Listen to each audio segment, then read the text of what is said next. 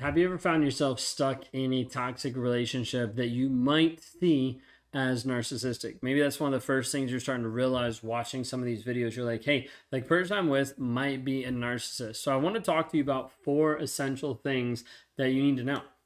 Now, you need to know when we're talking about narcissistic abuse and talking about healing. Because when you're inside these relationships, it can be emotionally draining, physically draining, and a huge confusing and bewildering experience for you. So I want to be able to step into this for you to understand and be able to move through it in a healthy and a connected way to you versus all the abuse that's happened. If you guys are new here, my name is Ben Taylor. I'm a self-aware narcissist on this channel to provide awareness of narcissistic abuse. I'm the founder of Raw Motivations, the creator of the 7-Day Challenge that you can get at escapetoxicity.com. If you haven't already, hit subscribe, like, rate, or review, because we're trying to share this with as many people to help them understand narcissism and to be free from the toxicity that's currently controlling them. The first thing you need to know is you need to understand narcissistic personality and narcissistic abuse.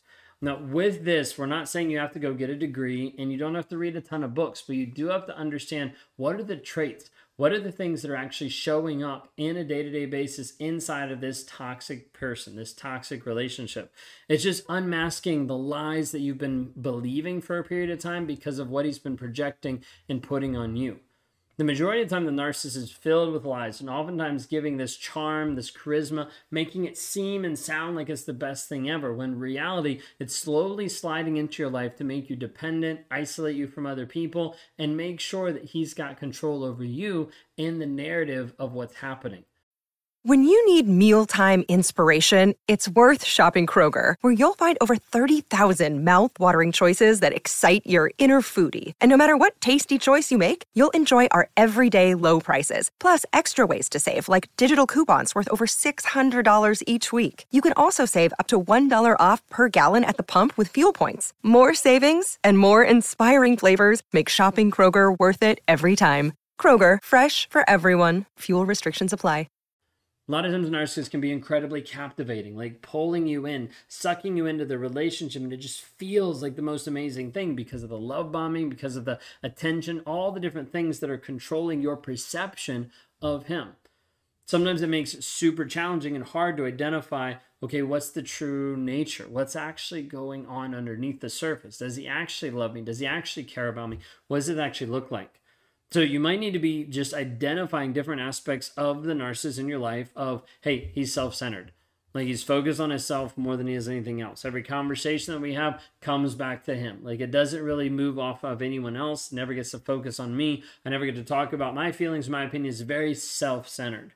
There's also this piece of like manipulation of where he's controlling you, and controlling, not necessarily like controlling like with his hands forcing you to do stuff, even though that's the case for a lot of these relationships, but maybe it's more like passive aggressive. Like you're like, I don't want to go out anymore because of how he makes me feel when I come home after I've been with friends or family.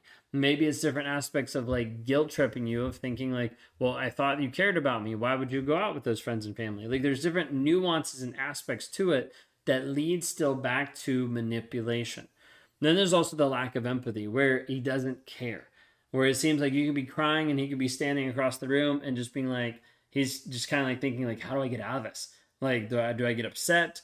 Do I comfort? No, can't comfort because that would mean I'd be approving of her and how she's feeling. So like, what do I actually do? And sometimes he'll rage out, sometimes he'll leave, sometimes he'll discount you, all these kind of things, because he's not willing to identify with your feelings and needs. And so like he might be at the place where he's showering you with attention, giving you affection initially, but then it pulls back and starts to become more controlling and dismissive of your needs. So just understanding some of that. That is like a brief overview. I think next week we're going to be doing more of an in-depth analysis of the 9 diagnostic traits when it comes to narcissistic personality disorder. So stick around for that. But just understand like that's kind of an overview of some of the things you need to know and you need to look out for. The other piece is starting to understand the cycle. Now, inside narcissistic abuse, you typically have a cycle, a cyclical events that happen that continue to bring you back and forth through the same shit over and over and over. And so this typically is idealization and then devaluation, okay? Makes you feel great, then makes you feel bad. Okay, the idea is these highs and lows. Sometimes we'll call it like intermittent reinforcement. All right, let's finish with all the big words. So like just the idea of like, hey, it's going really great. Life seems amazing. He loves me. He cares about me. We're connected, to, oh, he hates me. We're breaking up. Like, he doesn't want anything to do with me. Like, this back and forth will happen inside of the toxic relationship more than what you realize. And you just look back and you start to realize, I've been on this giant roller coaster, like up and down, where I don't know where I fit in. I don't know how I actually feel. And this roller coaster of emotions leaves you confused, bewildered, and wondering what is actually real. Maybe you're wondering even today, you're like, does he actually love me or does he not? Like, does he hate me? Because sometimes it comes across like he hates me, and then he tells me that he loves me. Like, he says he cares about me, but he's been giving me the silent treatment for a week. So, like, which actually is it?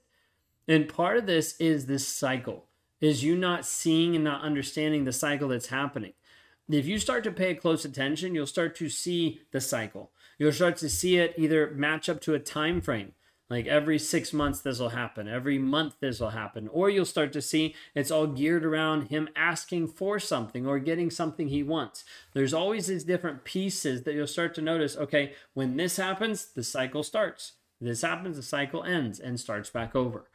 In the beginning, a narcissist will build you up. Oftentimes we talk about like putting you on a pedestal, make you feel like you're the center of the universe. All this is building you up so he can tear you back down. Putting you up to make you feel like you're the number one person in his life, and then devaluating you by taking that out from underneath you. You fall down, and then you're constantly trying to figure out, how do I get back up onto that pedestal? How do I get back to where he actually loved me, where he actually made me feel a good way? And as a result, the narcissist is like, see, you still love me, you still want me. And it's this like flip that happens in the narcissist's mind of like, oh, she's still trying to be with me. She's still trying to connect with me. And it's because he set up that false dynamic to start off with. Now, when we're moving to the devaluation, like moving into criticizing you, demeaning you, putting you down, this is where the emotional abuse comes in. And so once you can recognize this pattern, you can start to distinguish between genuine love from a healthy person and manipulation and control from a toxic one. And it starts to protect you from the emotional abuse, starts to build up your emotional well-being, it starts to build back your confidence. So it's important to be able to see this. The third thing that I want to point out is setting boundaries and establishing self-care. These are very important, and sometimes the two hardest things for people to do after the relationship, or even as they're moving towards leaving, is actually setting boundaries. A lot of people say, I can't set boundaries because he doesn't listen.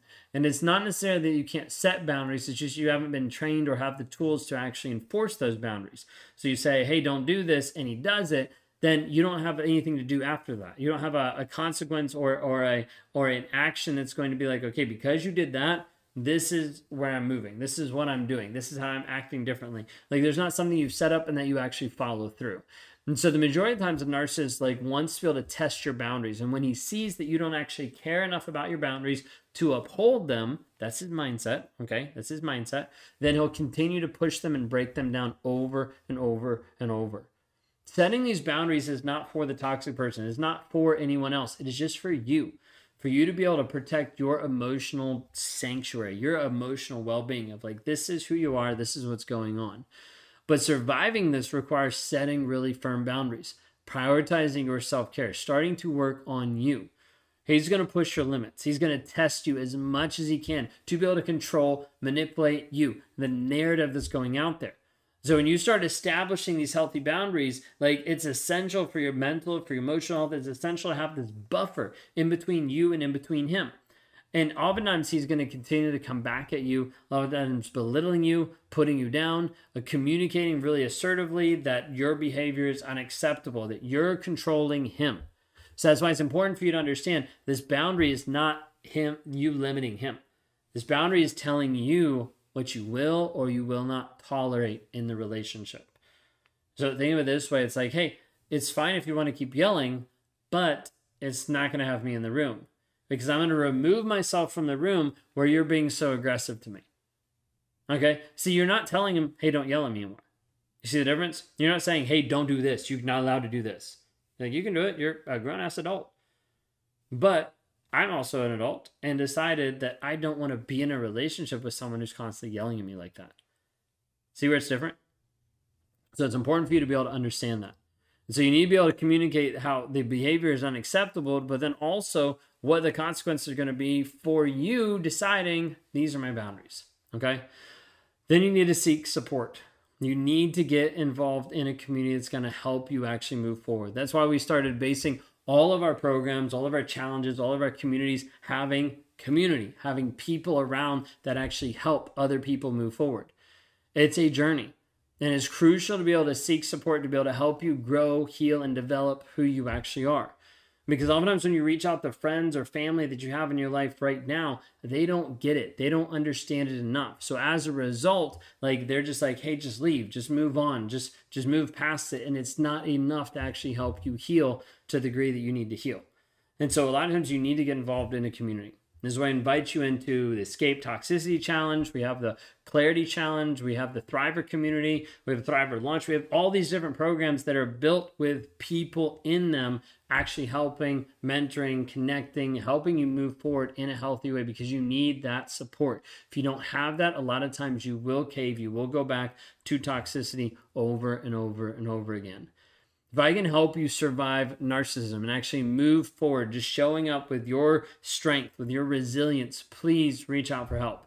You can go to rawmotivations.com for more of an accelerated environment and what we can do helping you move forward. Or you can start your journey just going to escapetoxicity.com.